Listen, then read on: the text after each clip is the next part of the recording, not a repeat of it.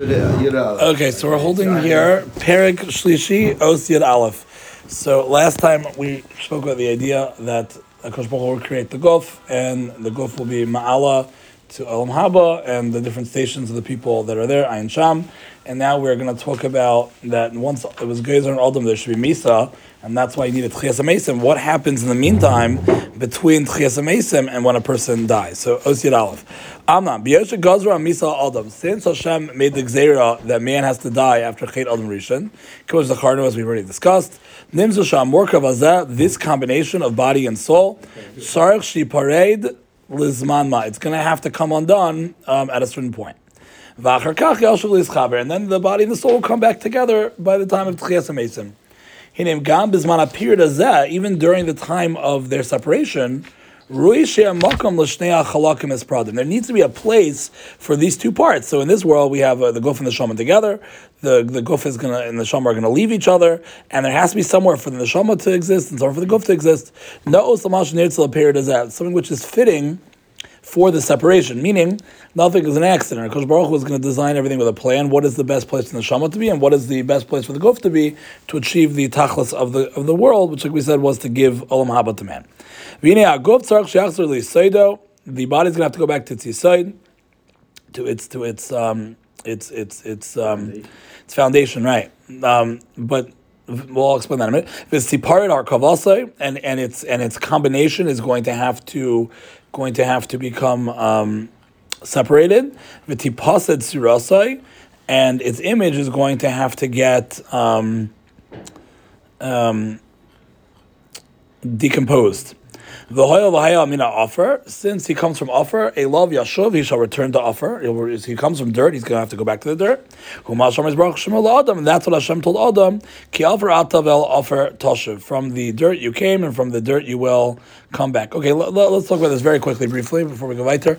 What does he mean that the body is made out of parts, and therefore it's going to have to go back to its parts, to its yisoid, to its foundation, where it came from? We've spoken about this many times, that the world of Gashmias, the world of Ruchnias are very different. The world of Gashmias is a world made of period of separation from HaKadosh Baruch Hu, and therefore it's a world made of parts and pieces, whereas the world of, and it's a world of Harkava, of different parts coming together. We've given this multiple times. Just like in a person's body, you're made up of different acids and proteins that come together to form cells, and the cells form organs, and the organs form your system, and then all the other parts of your body which hold the tsura of your system together, and that's what you are made out of. Everything in the physical world is made out of parts and pieces. It's made out of atoms and molecules that form compounds that become complex structures that form the very things that we see. In fact, that is the reason why everything in the physical world comes to be eventually destroyed. Nothing has kiyum in the physical world because of this concept of the fact that it's made out of a harkava of parts and pieces. Haraya, ayin sham, like egg salad or tuna salad or something, right? What happens? You let it sit out, the mayonnaise separates out from the rest of the thing, and it gets disgusting, right? So that's the word also. Everything in this world is made out of parts and pieces, and because that's the way it works, the Mela, there is no kiyum to that. It's a temporary matzev, and Olam Hazeh in essence was really designed to be something which is temporary, right? It's not something which is meant to have the kiyum. The world of Ruchnias is the world of pashtus, of simplicity. There is no parts, there is no pieces. It's more of the nature of HaKadosh Baruch Hu, of a oneness, and therefore there is no element of decomposition, because again, it's a singular reality Ruchnias, which is meant to have nitzchias. So what the Ramchal over here is saying is that basically, if we're saying that the human being needs to be destroyed because of the Ra that was put in from the Chet of Adam, the Mela, all the composite parts have to come undone for the physicality to be rebuilt again at another time, and has to return back to its Yisoid. We said this mashal last time, that's the concept of Klicheres, that Klicheres becomes Tameh or Treif, then when it becomes Tameh, the Torah's Eitzah for this to do Shviras, to break it back into its composite pieces. But it's an important aside to think about, that everything in this world eventually gets undone. Nothing has kiyam, nothing lasts in this world. The world of Ruchnias is a world which is nitzchias. The matzah, we're coming to Pesach soon, but just the matzah is called lachem oini. Lachem oini, the Maharal says, is that it's a simplistic, right? It doesn't mean it's poor, because it's the bread of cheres. It's the bread of of freedom. It's the bread of geula. So how could it be that it's poor man, right? Poor man doesn't, you would think the Marar is really more poor man because the Marar is the bitterness of Mitzrayim. So Maral says it's not like that. He says that Lechem Eini Anias versus Ashiris means simplicity versus complexity, right? That when you have only flour and water, that is the atzmius of what, that is the self-definition of what isa is, what dough is. Dough is flour and water. That's what it is. It's not composite parts. That's the oneness that it is. The moment it starts to rise and it has the taste of chametz or soor to it, that's already a level of complexity. In fact, it's true on a chemical level that when something rises, again, there's a complex process that occurs with the converting of the what is it again? When the yeast process occurs, when the sugars and the alcohols, whatever. But again, you have a complex chemical process that occurs, which is what makes the bread into bread. Which is why, by the way, the bread is a complex sugar, and that's why it breaks down into your body. And those people that are low carb, you lose weight that way because right. But it is much harder to, especially white bread is something which requires more actually more that more. much of a difference. One of my friends, the wife is a chemistry professor, and he said there are advantages to whole wheat, but in terms of right, because it's so great. Because it's a complex. It's a complex. It's a complex. Precisely, it's a complex compound. So it's made out 100%. But right, you right. I think they tied it that little bit of fiber. Right, they say that's the fiber. I think they say that the fact that they leave some of the shell helps it digest better. But you're right; it's still a complex. It's still a complex carb. When I wash it, so I wash like once a day. Okay, so in the evening. So I do eat whole wheat, but it's not. All right, so it's a complex. Even matzah shira also is complex. Not as complex as soor is. Why? Because it has oil, or it has wine, or honey, or fruit juice, or whatever they put into it. So mela, it's also lacking in this midah of anias. So what's the mila of anias? So Maral says that the word of an ani is somebody that is not bound by anything. That an ani has the shirt on his back, if even, and that's it. Whereas the rest of us are bound by the complexities that we live in this world. He brings a great mashal. He says that when you deal with ruchnius is the world without parts and without pieces. It's the world of simplicity, of oneness, and therefore Pesach, when we go to Geula, which is when the Kodesh Baruch Hu imposed the world of Shemayim onto the world of Aretz. When you like the famous Gemara that says Elam Hafach Re'isi, that this world is opposite of the spiritual world, that the physical world, Ashiris is a good thing, because in the physical world, Ashiris is something which, the Gemara says, Arba people are Choshev Kames, right? 4 people are considered like they're dead in this world. If they're poor, if they don't have children, if they can't see, if they're in the Mitzvah, these are all things that we need. We need to be part of a community. If you're a Mitzvah, you're not part of a community. You don't have children, there's no hemshech in this world. If you're poor, you don't have the ability to accomplish the things that you'd like to do that money can buy. If you're blind, you can't navigate the physical world. Lacking in this world, because we live in a world of complexity, we live in a world of chametz, we live in a world of harkava, parts and pieces. That is the physical world. And therefore, yes, ashiris to some degree, if it's used properly, is a good thing in this world, because that's the nature of this world. But the nature of Shemaim is not that way. The nature of Shemaim is pshitas, is simplicity. So if we're going to impose the world of Geula on this world, Elam Havach Ra'isi, if we're going to take the world of Shemaim and impose it on Aretz, to kind of bring the world to a place that's closer to Kodesh Baruch Hu, the Mela, then it's a zman of pshitas, of simplicity. And that's why we eat matzah, because matzah is meira on Geula, and that is true cheres. Cheres not being bound by the physical world that controls us. I've told this story before about Chaim Shlovitz, that he stopped. I told this myself. I said it. Did I say this? I said it recently, didn't I? Oh, I didn't say it recently. I have to say it again. My goodness, Chaim Shlovitz was sitting in the base medrash, and he wanted a cigarette, and he didn't have any on him. I told this myself.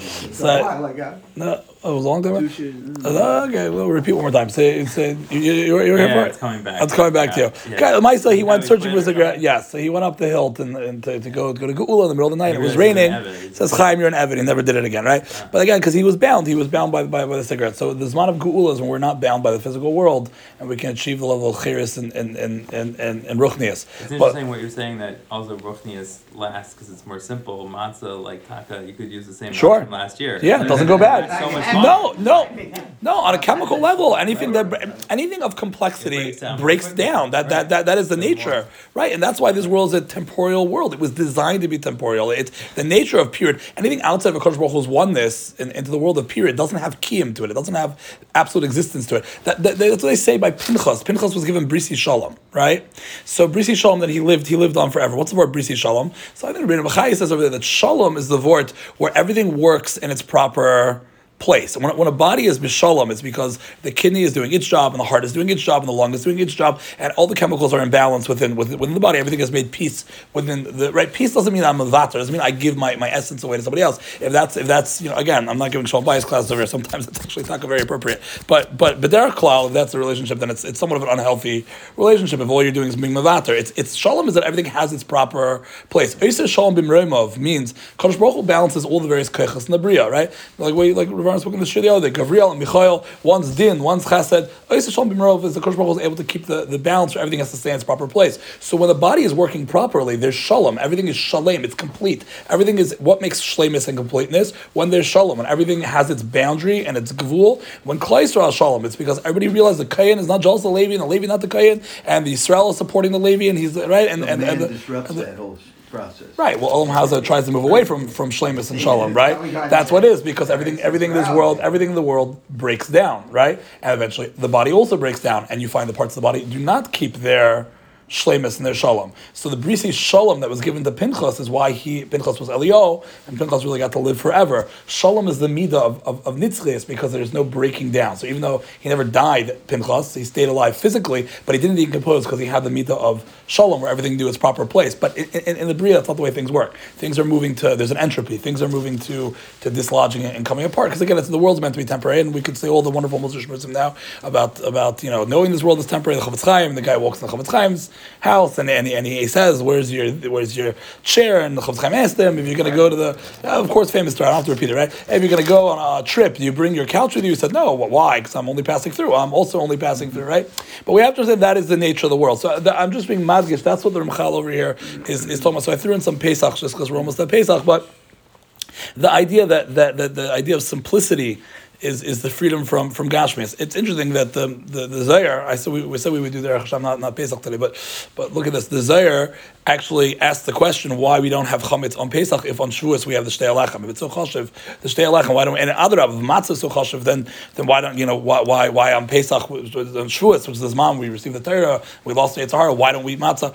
So basically it gives a mashal of a child of a king that was sick, and when he wanted to start eating, the king fed him Michla das Vasa. He fed him a food that was healing, right? Just like if a diabetic goes on a no sugar diet, or a person that's anemic has to eat tons of steak, right? To put the iron in him.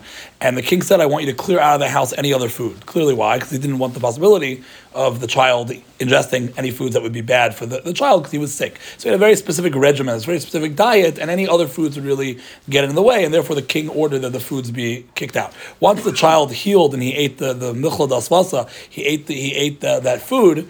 Then the king said, "Okay, now the kid can eat whatever he wants at this point, right?" And the Gemara says, "So what was Klal? That Klal was the child. What were we sick? What were we deficient in?" So we were deficient in Emunah, and Emunah and Hakadosh Baruch Hu. And it says the matzah was there to be the medicine for Emunah. Once we have Emunah, then we can eat chametz again. So the pshat in the Zohar is that what complicates.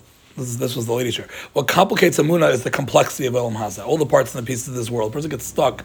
Like we spoke about Amalek and Eitzadas Tevirah in the previous shirim, that Olam Hazeh complicates and it obfuscates from the reality of a Kodesh Baruch Hu's emes and sheker. There is an objective reality in this world, and all of the parts and pieces of Olam Hazeh, all the complexities, whether it be on the emotional level, and midas, and gaiva, whether it be on the physical level of taiva, whether it be a machshava, all these people, all their kfira, where's the dinosaur bones, and the evolution like this, whatever it is, all the inyan of Olam Hazeh block the reality of a Kodesh Baruch Hu, and we don't see clearly through it.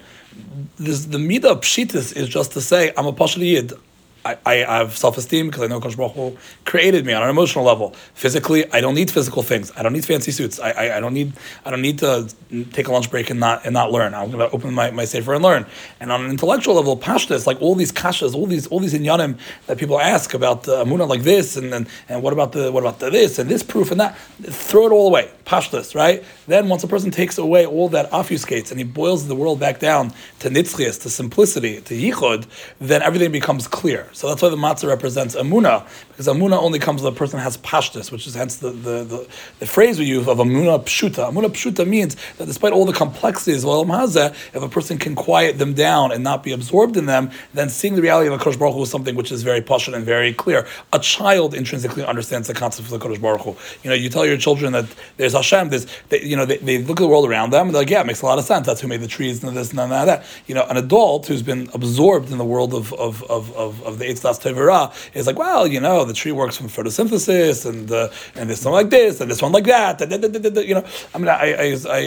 I told you guys this, so I don't remember who I told. No, it was by a different. That Rav Aron has a famous article he likes from an Israeli scientist in Bar Ilan, where basically he writes about the evolutionary improbability of a certain tree and bee that only can survive by having each other. The bee pollinates this specific tree, and this specific tree gives this bee the sustenance that the bee needs, and without the tree and without the bee, the two of them wouldn't be around. Perfect shidduch. A perfect shidduch, right? And at the end of the article, the person writes, Ma Rabu Masecha, evolution. Right. Right. I heard Right. you say that. You heard this over, Mara? Right? I mean, this guy needs some shittas. It's very complicated, right? It has a whole shtickle terror like this, like that, and it could be like this, and it's improbable. But you know what? Mara Masacha evolution, right? This guy has a Munah Pshuta and evolution, right? Exact things that we use as a proof for Hashem. They use Right. for evolution. Well, the godless, the wonders of it, the wonder of it. But again, that's the complexity that we have in this world. So when we left Mitzrayim, we had no national identity. We were part of the Mitzrayim. And the Mela, we didn't have Amunah because we were absorbed in the world of the Goyim. So that's what the Zohar says. The child wanted to eat. He was sick. He wanted to eat. So the way I want to teach it is that at the first time we were free from the Mitzrayim, and okay, let's ingest something. What are we going to make our essence? What you eat affects your essence. What do we want to eat, right? So Kodesh Baruch Hu says, no. Don't eat anything complicated. Stay away. Matzah. Stick with pshita, simplicity, right? Amunah pshuta, stick with that. Soon you'll be sophisticated enough. You'll get the Torah and you'll be able to navigate the world of Gashmias, and you'll be able to eat chametz and know the proper place for the chametz and how to use the chametz, and et cetera, et cetera. So I had an interesting hara once we're on it. Right, Middleman had a good hara actually. He told me that that people want to bring Yesodis from the Seder for chinuch, right? That, matzah zeh. So someone was once telling them that, you see, in chinuch you need manipulatives, right? You have to show the child like items and point to it and touch it. No. He was saying, how can there be chinuch by the Seder, right? Any day Lishol, right? You pesachta, you open for him. You tell he's not. He gave a chinuch. What sheikhas chinuch? He's an day Lishol. There's no chinuch on a person that doesn't know how to ask a question, right? He's not holding it to ask a question. What do you open for him? Vice says it's not chinuch. What you're doing is you're sharing him the foundations of our religion. You're not mechanech. It's not a classroom. You're not teaching him. This would not be the way that you teach children Torah. What you are is you're imparting in him the simplicity of our religion. At its very basic, Kodesh Baruch Hu created the world. He chose the Jewish people. The Goyim hate the Yiddim. The Yiddim have an Avodah. At the end of the day, everything is going to work out for the Yiddim and have Netzchias. That's it. You're giving over to your children the simplicity. No complications, no complexities, no shtiklach Torah, right? It's not a zman of Matan Torah. No shtiklach Torah. This is the base of what a Yid believes in at its core. That's the matzah, which is Pshitas. And I was thinking about it. He's taka right. Because what do you tell the Rasha? The Rasha says, what are you doing all this for, right? The Haggadah says, you smack him in the teeth, tell him, had you been in Mitzrayim, you wouldn't have gone out, right? Have you ever heard of Kiruv like that? That's a terrible way to do Kiruv. Wow. That's a horrible way to do Kiruv. Come on, do you really think Chazal believe that that's what you're supposed to do?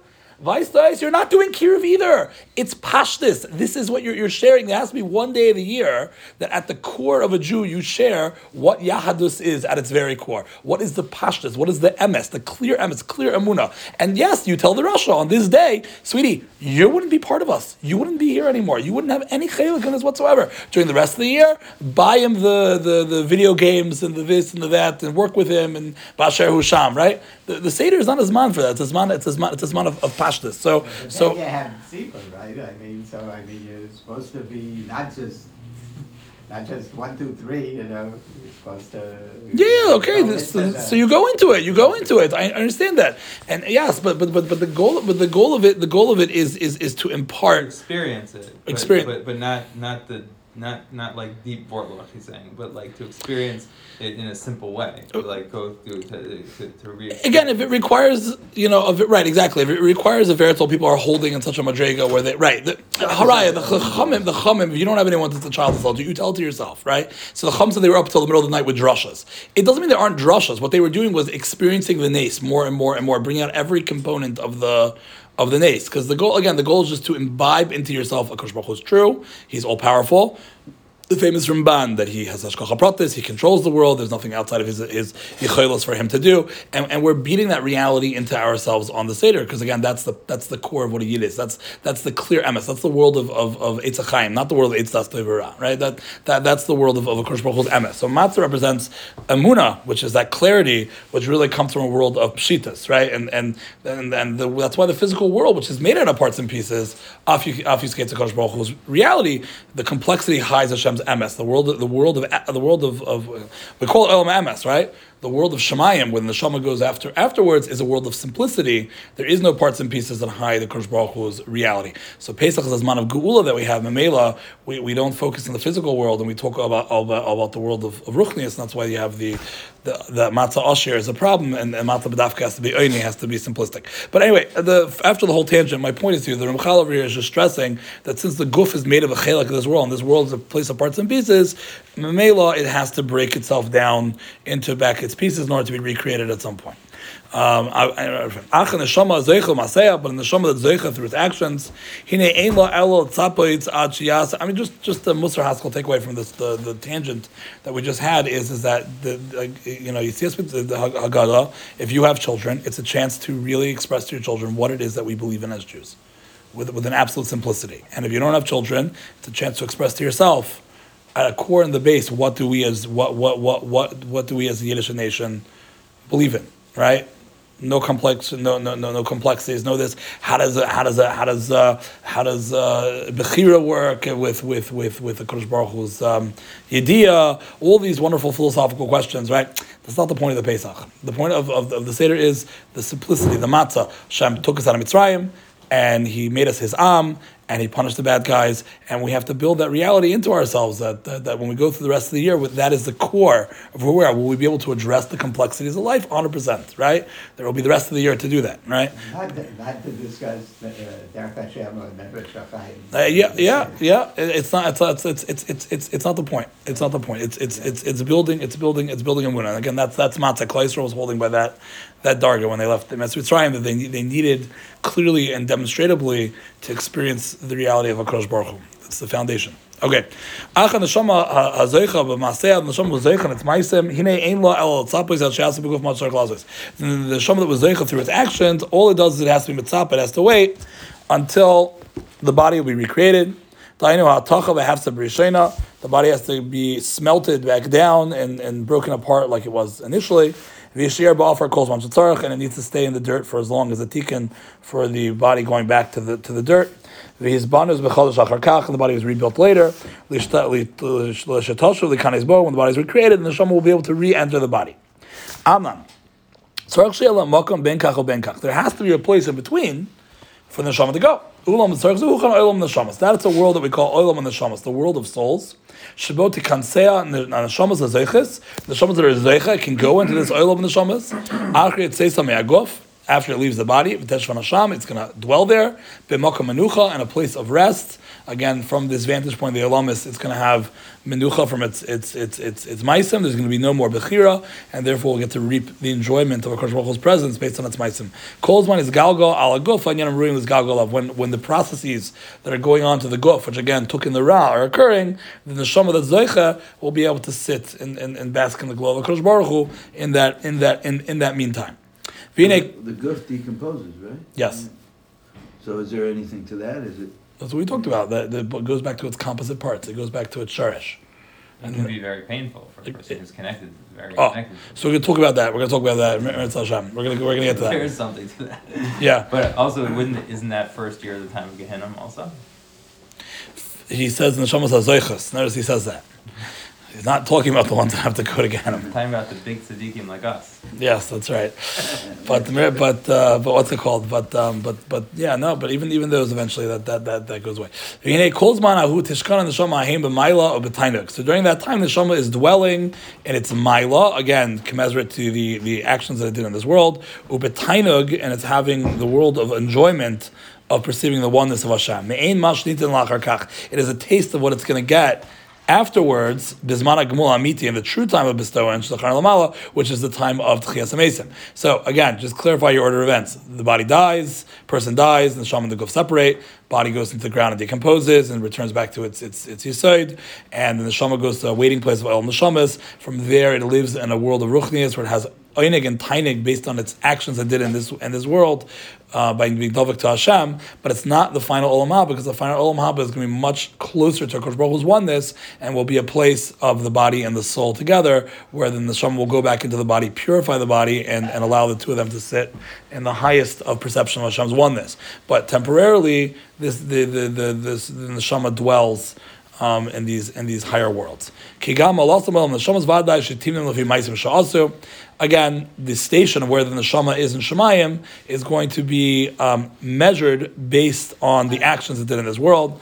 And the actions that it did in this world will also be the measurement for where its station is going to be in the time of Tchias HaMesim.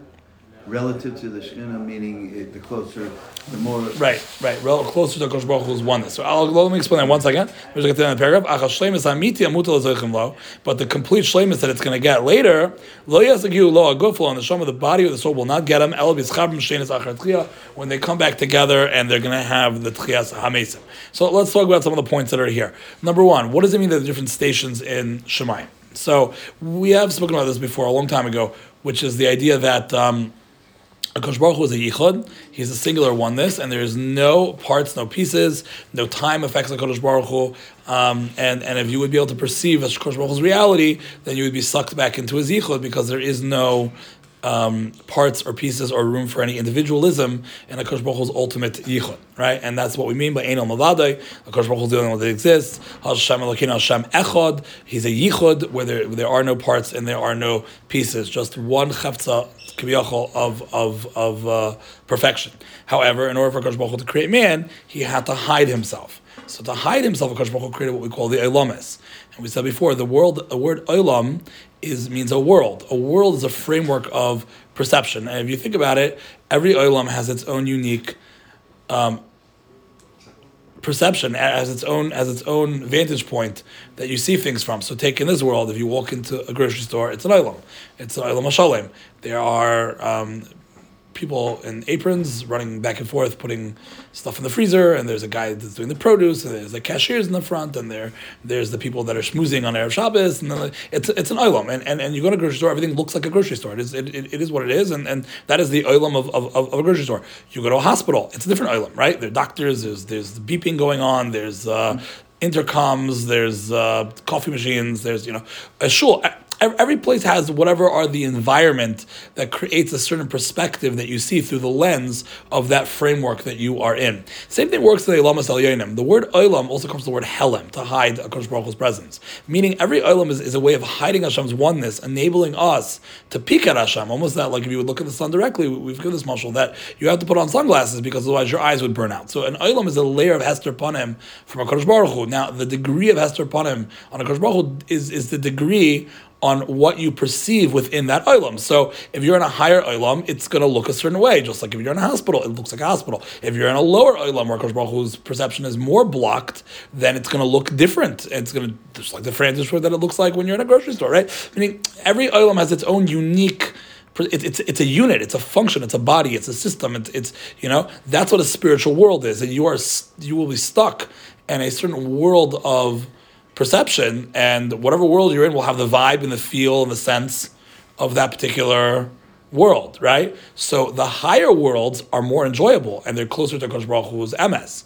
The lower worlds are farther away. They're less pleasurable, and it's almost like a glass ceiling, looking up and seeing that there are people that are sitting in stations and places that are happier where you you are not, right? That's how the spiritual worlds work. So the concept of when we say Kaddish for a person who's a niftar is we try to be ma'alahim up to higher vantage points to get a better peek at HaKadosh Baruch Hu. Imagine like a big crowd and there's a melech in the front of the crowd and you're like kind of like pushing the people aside because you just want to peek and see and bask in the glow of the king. So you push all the people out of the way to get yourself up to the front of the crowd so that you could see the melech, right? That could be also what Olam Neshamas is, except that there's no ability for you to push your way up. There's no ability for you to push other people out of the way. It's all commensurate to your meisim. The only way that someone can change would be is that if someone does some meisim in the physical world to be ma'ala in your schus, whether it be because they're a child of yours. It's interesting. The lashon of Yerusha also is called a nachla. Right, a nachal is a stream. Why is a nachal a stream? Because a stream has something which it flows in a certain direction. The Ramchal is going to speak about this later in the second parak, that our children are genetically similar to us, and they carry some of the traits that we have. You know, we our children are part of the same shvatim we have, and every shevet has its own avodah, and even our physical possessions are the tools that Kadosh Baruch Hu gave us in life to do our mission in this world, and it gets passed on to our children. Children, after the Chet of Adam, become the hemshach of Adam. So whatever mission or tikkun that we have in this world, generally speaking, our children have a similar tikkun that we do. It's like a stream. It's a nachal that it flows down, and it was only our meisim that we raised our children, and we are mechanech our children, and we created this great chain from Har Sinai, which enables this avodah to continue. So in Mela, we get a level of schar in the meisim that our children do automatically, right? Person learns something specially for us, right? Or learns something b'schus us.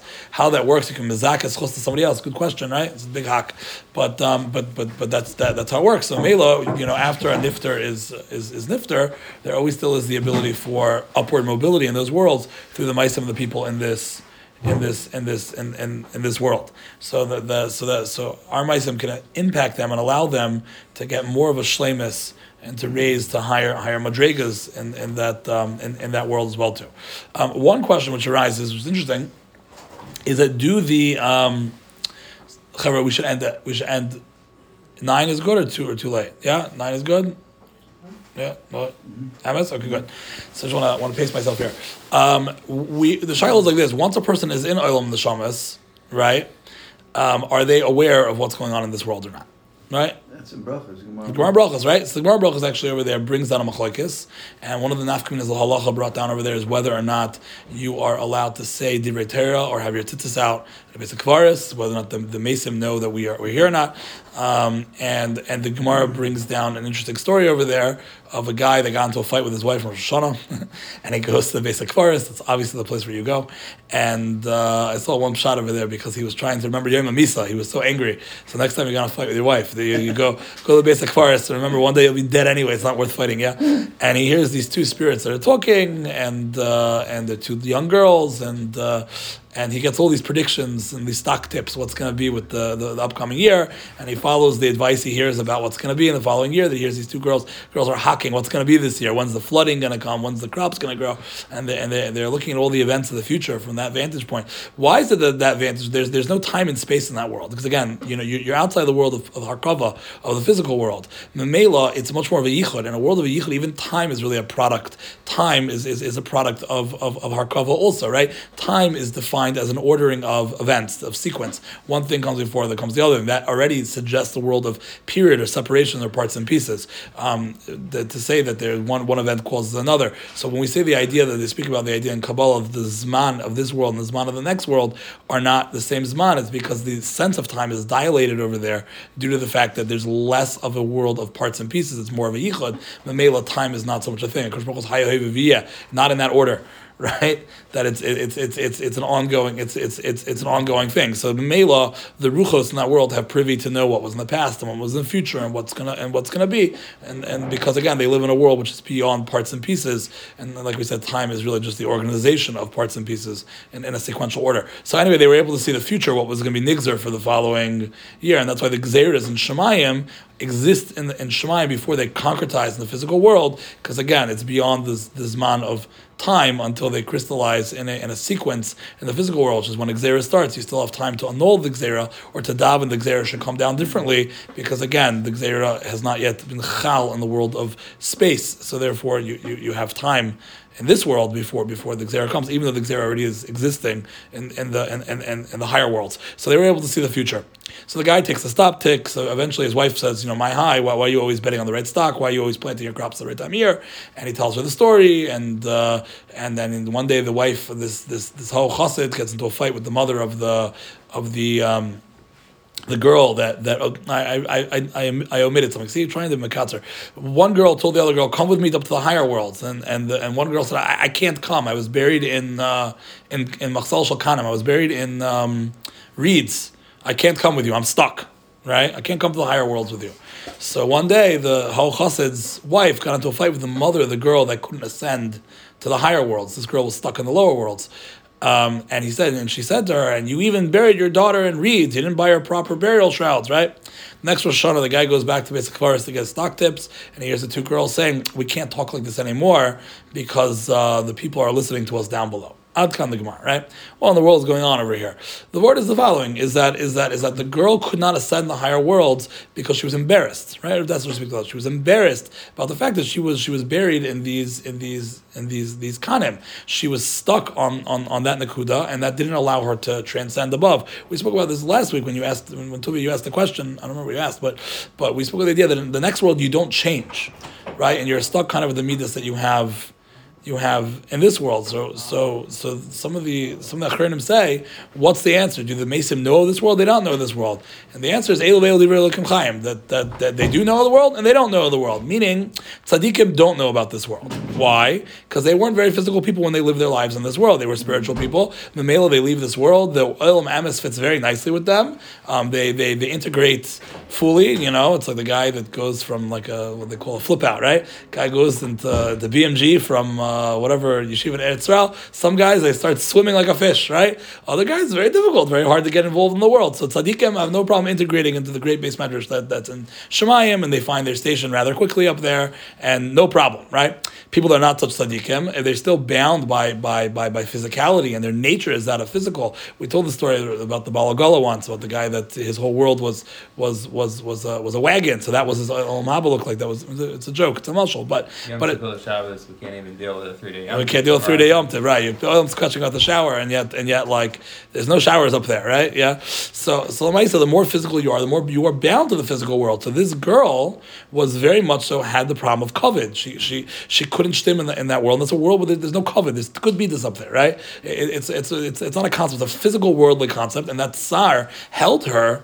in the physical world, didn't allow her to ascend upwards. I mean, we spoke about this before, that Rav Simcha Zissel says that that a person goes through what's called kafakela, which is that when a person dies, he's looking for the physical taivas that exist in the physical world, and he can't find them up there. So he's searching. He goes back in the lower world, starts searching around, because that's what he's davik to. He can't wait to get his cup of coffee back and his Netflix and his cigarette, and he's in Shemaim. He doesn't have a hand, and there's no Keurig, and he doesn't know what to do with himself. He's pulling his hair out. So what does he do? He has no makom in the higher world, so he finds himself flying through the lower worlds, trying to find his appetite, and it's not there, and it takes a long time for him to come to terms with the reality that the life he lived and the life that he's entering into are two different worlds, and slowly there becomes a disattachment from the physical, and that has to do with the concept of what we call chibut hakever, when the body dissolves and the worms in the grave. That's the concept of a person releasing himself from the gashmias. The Gavaldik Maisa happened actually, and that's why the tzaddikim's body don't break down, because the body was kol kulu kaddish, and Mela doesn't need the same level of being broken down that the Rishayim do, and the Rishayim has to see their body break down and have to lose hold in the physical and see the impermanence of the physical in order for them to accept their station and find a place within the spiritual. It's probably not just. I mean, it depends how you define Rishayim, but it's probably like almost everyone except for to some degree. Right? To some degree. So Simcha Zissel says Halavai Gehenna, right? That Gehenna is a much more happier place than this separation from the physical world. It's a terribly painful thing, this separation from the physical world. It's very frustrating. Gehenna already. Gehenna. Just finish my sentence. Gehenna is a place of tikkun. There's a tachlis to it. Then again, the Gra says Gehenna, like 1 second of Gehenna is worse than all the pains of this world put together. Like, yeah. So I mean, yeah, it doesn't sound so geshmak either. No, I'm not telling you Gehenna is geshmak. That's not what that was my point. My point is at least there's a tachlis in it. It's there to purify, right? Yeah. This is purely just reacquainting into an environment that you have no shaykhs to, and it's a terrible, painful. In fact, that's kavakel is called a slingshot. Why is it called a slingshot? Again, the person is the ruach is mamish flying throughout the world trying to find a solace to something which they're not a part of anymore. That was my question. Maybe I misunderstood. I thought the slingshot kavakela was for Rishayim. And what you seem to be saying, well, if you like your coffee, you like your cigarettes, you your cake. Obviously, everything. No, nothing is black and white. I mean, we're running out of time, so everything I have to say is black and white. But it doesn't have to be black and white. Meaning, there are madrigas. I mean, you come to shul, we learn a Beinani. Rav Gifter said a Beinani is a person who likes tesis and he likes cake, right? That's what a Beinani is, right? Like we work on ourselves. I'm not tining that. I'm not tining that everybody who likes coffee is going to experience kafakella to the fullest degree. But there is it's madrigas. Like what? Who are you? What is your? How much you like coffee or cake? Well, how ruchni are you? What are your thoughts about during the day? What do you think about? What are you absorbed in? I'm gonna hate to say this, but the Olam running around, painting redskins on their belly, tailgating at a thing. If that's what they live for, then it doesn't exist in the next world, right? A person's thoughts are dvarim tovim, ruchnius, kindness, chesed, dare I say even Torah, that's really halig, right? Then already, that's already some degree. I'm not a pesach to know when you're going to be okay up there, when you're not going to be okay. I have no idea myself. But clearly, it's a large sliding. It's a spectrum. It's sliding scales. It's a spectrum in Achanami. So it's not so simplistic. We know the abject Rishayim and we know the abject Tzadikim, right? So the Medrash in Eicha says that when the Beis Hamikdash was destroyed, Yirmiyahu Hanavi went to go to the Ovis and he tried to wake up the Ovis, right? And he said Avram, Yitzchak, and Yaakov, and they said, what's going on? So the Beis Hamikdash was. They said, really? And they started looking, and Yirmiyahu says, you don't know what's happening to your children? What's the shot? The answer is yes, 100%. They have no idea what's happening to their children. The others were so dovik in their lifetime. Kadosh Baruch Hu, they got up to Shemayim. They had no interest in the physical world. They were spiritual people already within the framework of the physical world. Olam hafach reisi, right? They lived in the world of emes in an upside down world. When they got to the world when it was right side up, they fit right in, and they were totally checked out of the physical world, and they had no idea whatsoever that there was a tsar that was occurring in the physical world. Yirmiyahu literally had to wake them up. Wake up, get up, pay attention to what's going on down here, right? So it's interesting that there is a kasher still between the nefesh and the guf. The Sfarim speak of the idea that the nefesh, however you understand, it's not literal. The nefesh hovers over the grave, which is why a person goes to the basic varis. There's a big hak and halacha whether or not a person's allowed to daven by a grave. Maybe we can go into some of those more marmikemis later. But there always is a kasher. In fact, the Zohar says that when a person, I'll say this when I have more time. We're running low on time here. But Lamaisa, that's a lot of the famous story that it's brought down that Rav Meir. It's two different things. What Rav Meir, Meirla, what's his name? The Pshisker, not Pshisker, no, the from Parmishlan, Omer Parmishlan, they said that he said when he died that all the tzadikim, they go to Shemayim and they forget. They say they're gonna be a Meilat Yosher and they forget. I'm not gonna forget, right? That's what he said, right? Because why do they go? That's their world. They're absorbed in the tiny Eli and they find their station in some higher world, seeing the vantage point of Kodesh Baruch Hu, and that's it. It's mamish brought down in Kisvei Ari, in Chaim Vital, that Rabbi Meir, speaking of another Meir, Rabbi Meir Balanes was buried standing up. Right. I think it's in the Chazal. It's not a Chazal. I looked for this one. Yeah, because I did a lot of research when I went to Eretz Yisrael this summer. So I went to the Kivrei Rabbi Meir. So I was looking it up. It's in Kisvei Ari, but the Elo knows about this one. Like it's a famous thing. I'm obsessed with this book that Rabbi Gladstein came out. Yeah, all about Rabbi Meir. Rabbi Meir, yeah. I have to look back at it, but yeah, it has a stickle on that. So we'll talk about davening by a kever next week. There's this Rambam Kemesana, there's halacha, there's there, it's good stuff. But Lamai say he was buried standing up to be a male Yasher on the Yiddim. Again, why standing up? Again, I'm not really sure. The point was he clearly didn't have menucha. By the way, that's most certainly also just parenthetically a good maisa that when Ramesh was a rav in Russia during the communists, the whole famous maisa Ramesh ended up getting let off the hook by the communists. They let him learn Torah and do what he wants.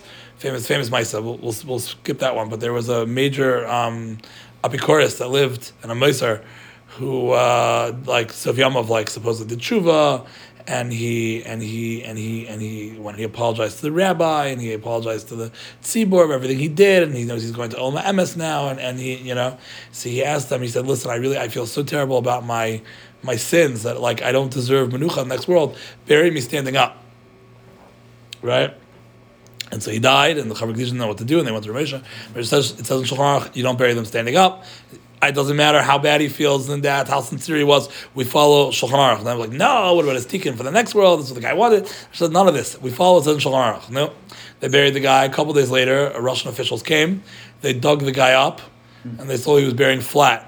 And they turned to him and says, wow, you have some really bitter people amongst your people. Meaning what? The guy's last act was to be malshin on them, that they're going to bury him standing up. So they Pasha dug him up to see that he was flat. So what's it? You follow the Torah. You don't listen to the right. But that's oil neshamas. So without getting involved in that hak, is there anything else that we missed? Hold on.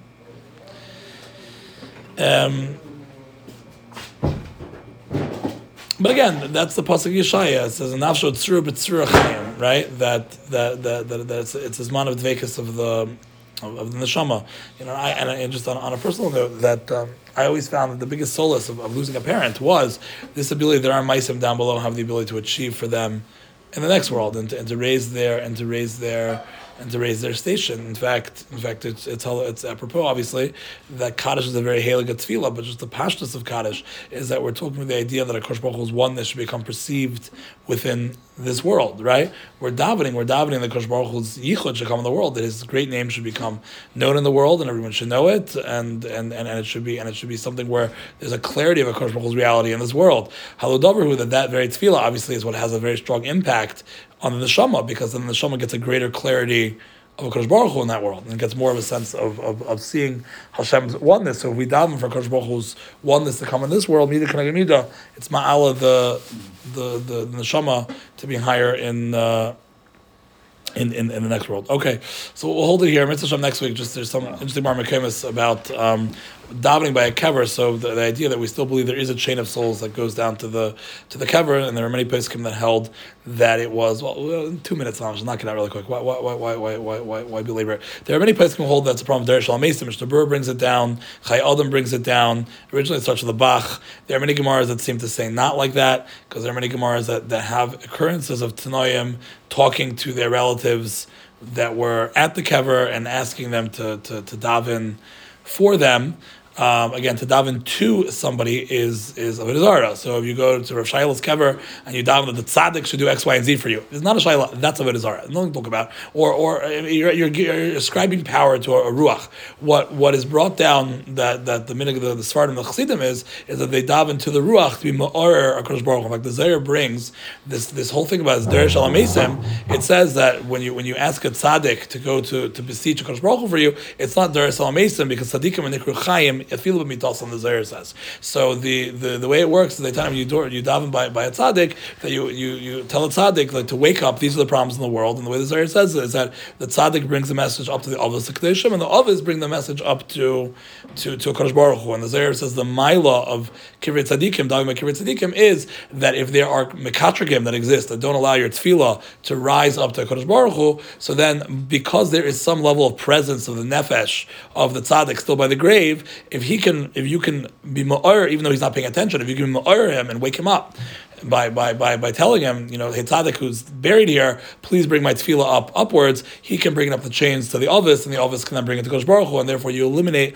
all the mekatragim. And if you might not be zeicher, your tefillah should rise that far up. It might be intercepted by midas adin, that you're not deserving your tefillah to get up there. Then through this route, it's able to go up. So that is. You daven at together every Avos. Yeah,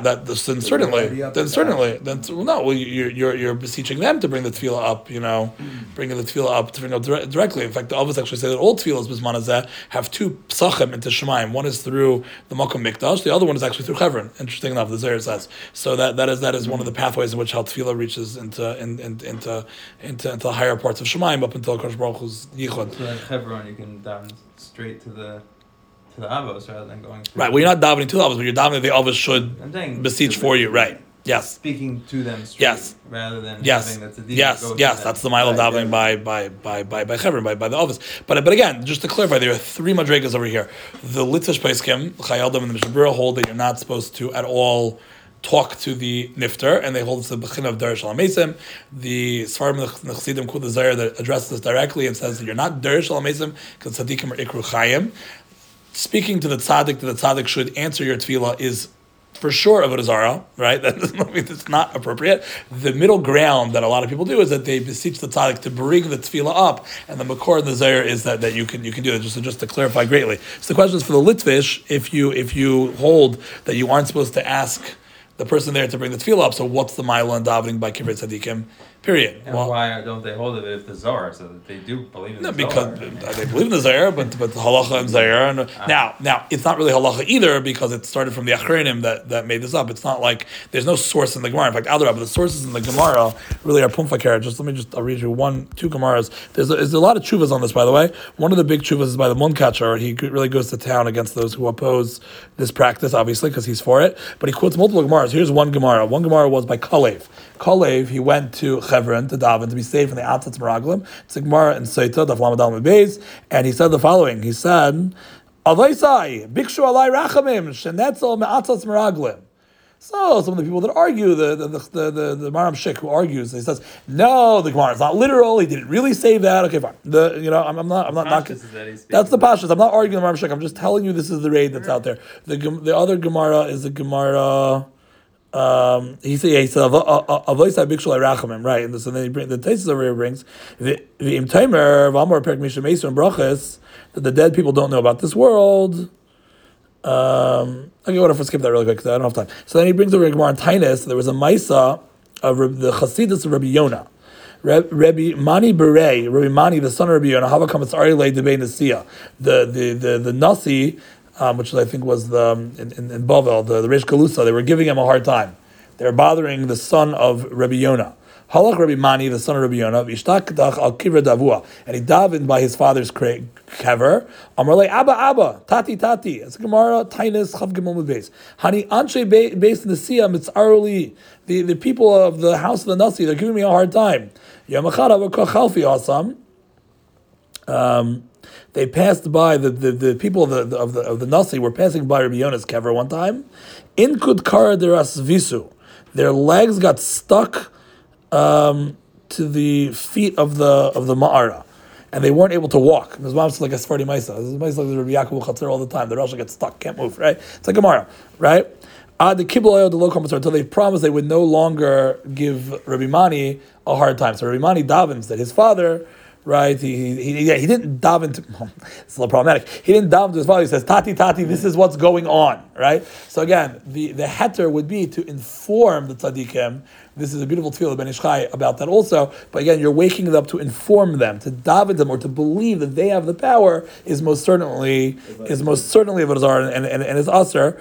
But again, you have these different shittas. So just the last thing, like is for the Litvish that hold like this Chayaldim and the Shlebura that it is a problem of Derish Alamesim, and they're more marmikamis. The Litvish also all the time say that they should be a Me'ez Zosher. I mean, right? We want the person to be a Me'ez Zosher. But you shouldn't reach out to them because then you're Derish Alamesim. That's the argument. Okay, I'm telling you, there's a lot of marmikamis. There's a Gishmak tshuva from the Minchas Aluzer. You should check out the tshuva. He brings the people to argue on him. He brings right. One of the other issues also is that using an emtsah, using an intermediary. He actually has a Gevaldik Vort over there. He says he brings from the Chassam Sofer. The Chassam Sofer is bothered. How do you even ask the Navi to daven for you? You're not allowed to have an intermediary when you daven. So even when he's alive, when the Navi's alive, how do you go to the Navi and say, Navi, daven for me? Or a tzaddik, right? Or a tzaddik, right? So the Chassam Service is a Gevaldik Vort. He says, what's the problem why we don't want an intermediary? Because it's a chisaron and a muna. He gives a mushal. Imagine you have a person that's kavad peh, right? What does he do? He asks somebody who's eloquent speaker to go to the king and speak for him, right? Yeah? So that makes sense, right?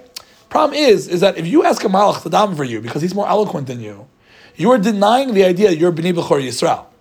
Yes, you're kavad peh, you're compared to the malach, but Kosh Baruch Hu loves the Jews. It's a chasar and a munah to ask a malach. It's a chasam server and a tshuva. It's a chasar and a munah to ask a malach to daven for you because you're basically saying the Malach is more chashav than the Yid, and that is problematic. In fact, there are many people that in Rosh Hashanah davening, they don't say Midas Harachamim, right? People, the piyut is directly to Midas Harachamim. That's it. You're beseeching Midas Harachamim to go before HaKadosh Baruch Hu and to daven for you, right? Again, it's not about a zara. You're not davening to Midas Harachamim, but you're having an emtsoi, an intermediary, and that a lot of people don't say that piyut on Yom Kippur. I used to not, and then I asked Ravar, and says the minig. I like the tune, and I feel bad about it, and right? Doesn't the Talmud Devar leave it up to the Malachim to Fine, but that's not you. But that's not you. You.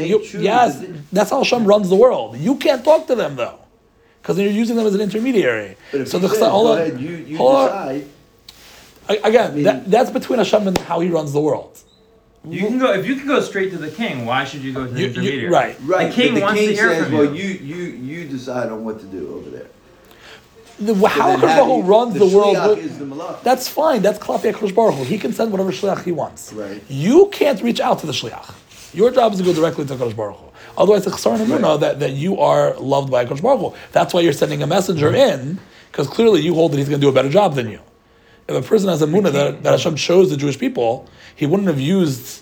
That a person wouldn't send an intermediary, even if he sounds better, even if he's dressed nicer than you, even if he's fancier. You have a king, and the king has a friend, a very wonderful friend. He loves his friend so much, right? His friend has a little bit of a speech impediment, but the king loves him, right? So when he asks something of the king, you should ask somebody else to go to the king. Don't you know the king loves you? Or his child. Right, his child, right? The king's son, right? He's got a so you should send in one of the ministers to go speak to. You're the son of the king. What are you doing? What are you doing asking somebody else? It's a chesar and emunah that you really are the son of the king. Because Baruch Hu wants to use malachim to run the world. That's Hashem's business, right? But when we beseech Baruch Hu, shouldn't use the intermediary because we're denying the emunah that we're b'nei b'chor Yisrael, that we're the chosen people of Kosh Baruch Hu by using an intermediary. You know what I'm saying? Klapi Kosh Baruch Hu, if he wants to run the system, however he wants to run the system, that's not my business. That's his. In fact, Moshe Rabbeinu davened that there shouldn't be a malach as an intermediary for us. But if Hashem wants there to be a malach, then that's how he does it. But so some services, why is not a problem asking a double? You're asking an intermediary. He says because all the Klal Yisrael is like one body. So you're not asking an outside. You're asking part of yourself. He says, what's more chashiv, the toe or the mouth? The mouth. So he says, you ask the more chashiv part of the body to go in before the king, as opposed to putting the pinky toe in the door of the right. He's saying that it's okay to go to a Rebbe and ask for bracha. Yeah, that's what he's saying. Otherwise, you have a problem. Why are you going to the intermediary? It's you. It's not. So how can you ask him to daven for you, right? The intermediary is only if it's not Klal Yisrael, because Klal Yisrael is viewed as one guf. The Chasam service is a tshuva. So the Munkatcher says even when the tzaddik is dead, he's still part of Klal Yisrael, and therefore it's not viewed as an intermediary, but rather it's right. And in Dar Shalom Mesim, it's not, because the Zohar says they're ikru chayim, and that's what it is. Now the question, the last word, almost done. Questions for the Litvish though that believe it is Dar Shalom Mesim to ask a tzaddik to bring the message up. So what's the point of davening by a kever, right? So there's a Drosh Iran that says the following, Gavaldic thing, and this is tying into what we saw here, and we're almost done. Drosh Iran says the following. He says, because a tzaddik used his body in his lifetime for Avodas Hashem, the Mela, there's a Kedusha, almost like Beis HaMikdash, the Kli Shares, I don't know if he uses this mashal, but the Kli Shares, the Beis HaMikdash, also has Tati Atzim Korban itself.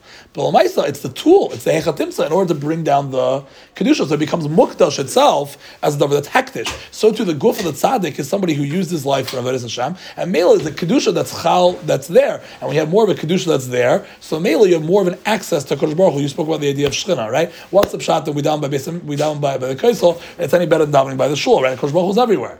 Teretz is, like we spoke about, even in Shemayim, there are these layers of worlds that hide. In the physical world, there are places where there's more of a veil and less of a veil. The Makom Mikdash is the place where there's less of a veil. Mamela, you're down by Makom Mikdash, and you have more of a clarity and more of a window into the world of Shemayim than you do if you daven in some other part of the world, right? So too, if you daven by Kivrei Tzadikim, because there's a kedusha that's on the guf of the bones of the tzaddik, because the avodah he did in life was makdash the tzaddik, that kever therefore has an opening to the higher world, which enables more of a tefillah. So the drush around would be the rationale why you should daven straight to Hashem from Kivrei Tzadikim versus just stam davening in the shul. So we got three shittas. If you're a litvak daven by Kivrei, you know some litvaks. Raran said that there's never a thing by a lot of the people he knew, his family, that they don't go b'chlal, no inyan.